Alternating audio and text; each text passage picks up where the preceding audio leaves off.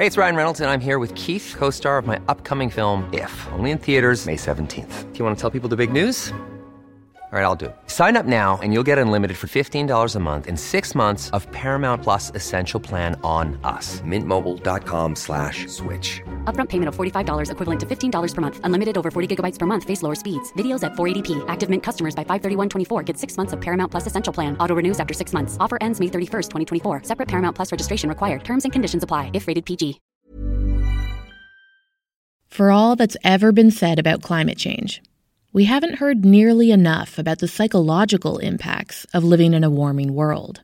From coping with eco-anxiety, to protecting your community from the mental health impacts of extreme weather events, to working through denial, there's a lot to process. Gen Dread is your weekly newsletter about staying sane in the climate crisis, written by researcher and author Britt Ray. That's me. Hi. Sign up for free today at gendread.substack.com.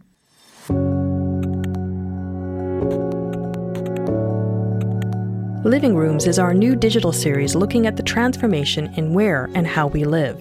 Read, listen, and watch at thewalrus.ca/livingrooms. Our thinking about where people live and why has been entirely flipped by this pandemic, but it could just as easily flip right back if a vaccine becomes readily available.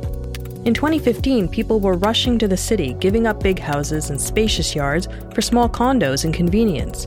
The cost of their time spent commuting to and from the city outweighed the benefits of living in the suburbs. Now, mid-pandemic, people are leaving the city in herds. Remote work has changed the way people live and ultimately where they live. Cherise Burda calculates the cost of location in her 2015 talk. What is the true cost of where you live, and what will you give up in order to save time and money? Welcome to the conversation piece. This is Cherise Burda, Executive Director, City Building, Ryerson.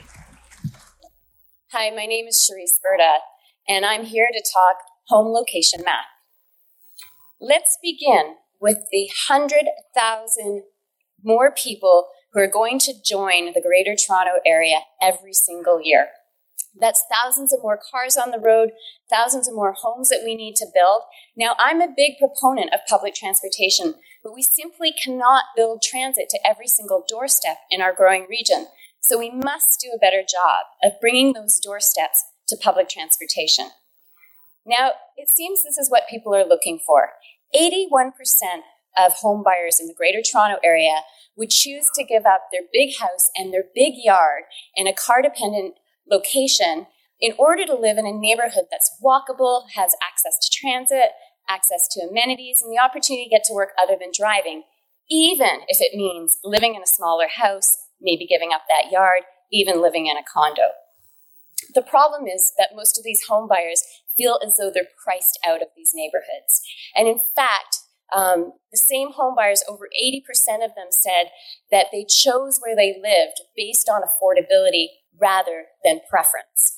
And this is not endemic to Toronto.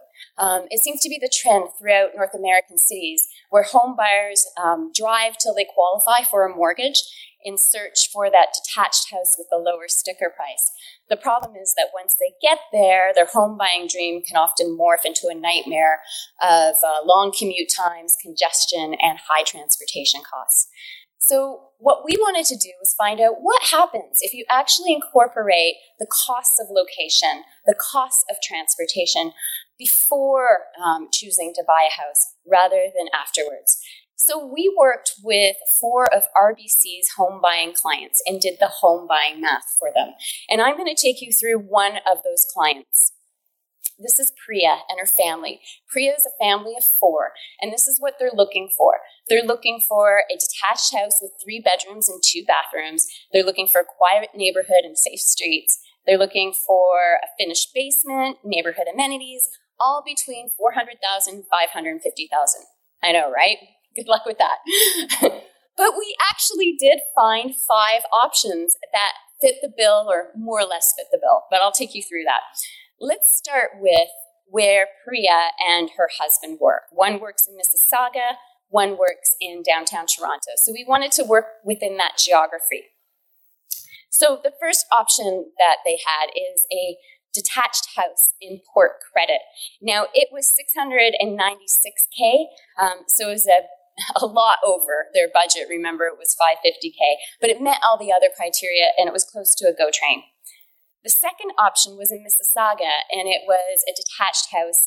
It was $469K. It met all the criteria. It was car dependent.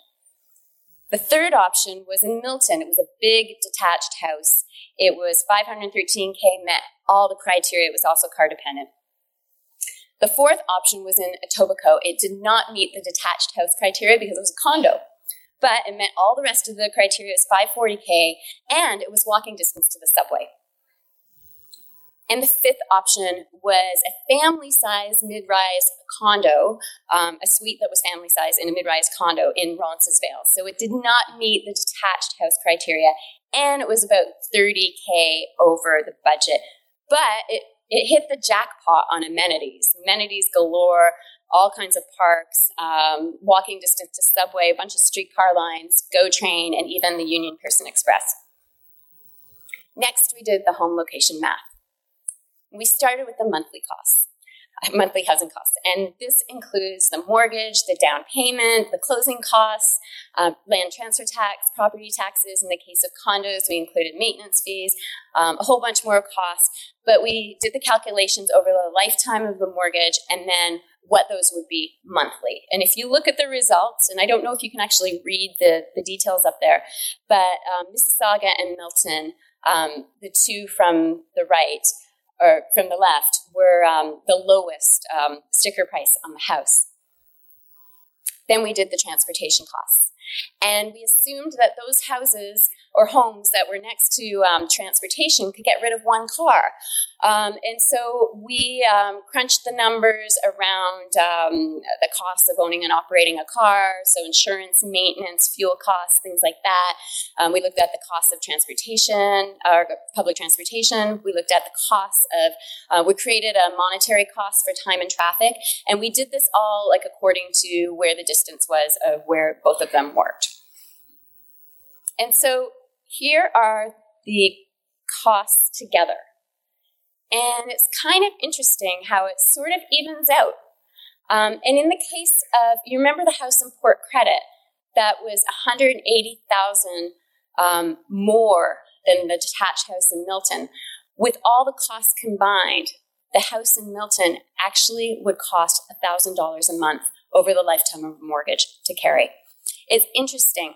If a family were to live next to rapid transit and get rid of just one car, they can save $200,000 towards the lifetime of their mortgage, and that gives them a lot more options.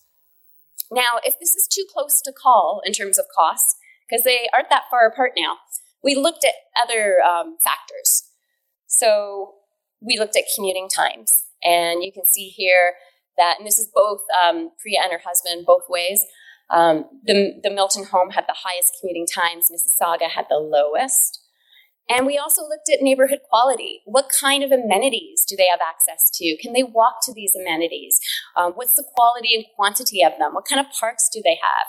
What kind of grocery stores? Things like that. Do you have to cross 8 lanes of traffic to get to a store at a gas station?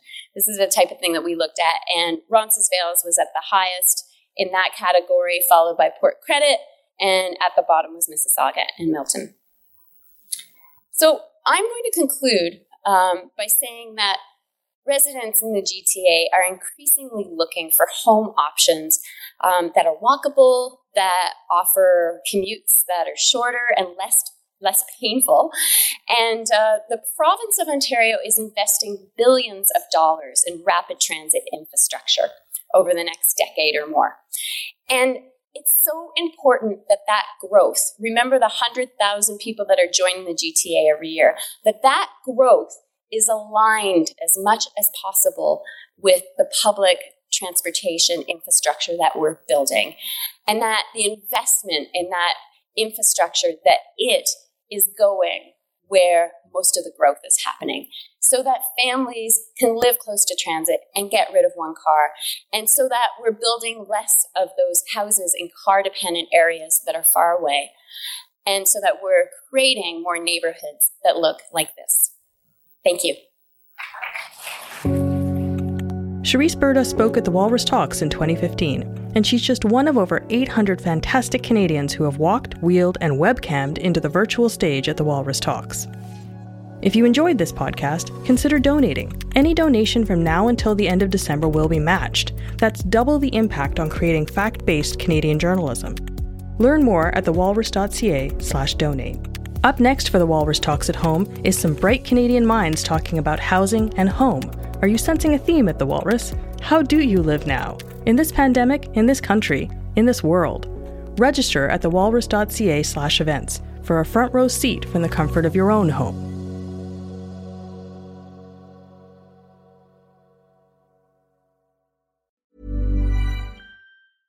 Imagine the softest sheets you've ever felt. Now imagine them getting even softer over time. That's what you'll feel with Boll & Branch's organic cotton sheets. In a recent customer survey, 96% replied that Boll & Branch sheets get softer with every wash. Start getting your best night's sleep in these sheets that get softer and softer for years to come. Try their sheets with a 30-night guarantee. Plus, get 15% off your first order at bollandbranch.com. Code BUTTERY. Exclusions apply. See site for details.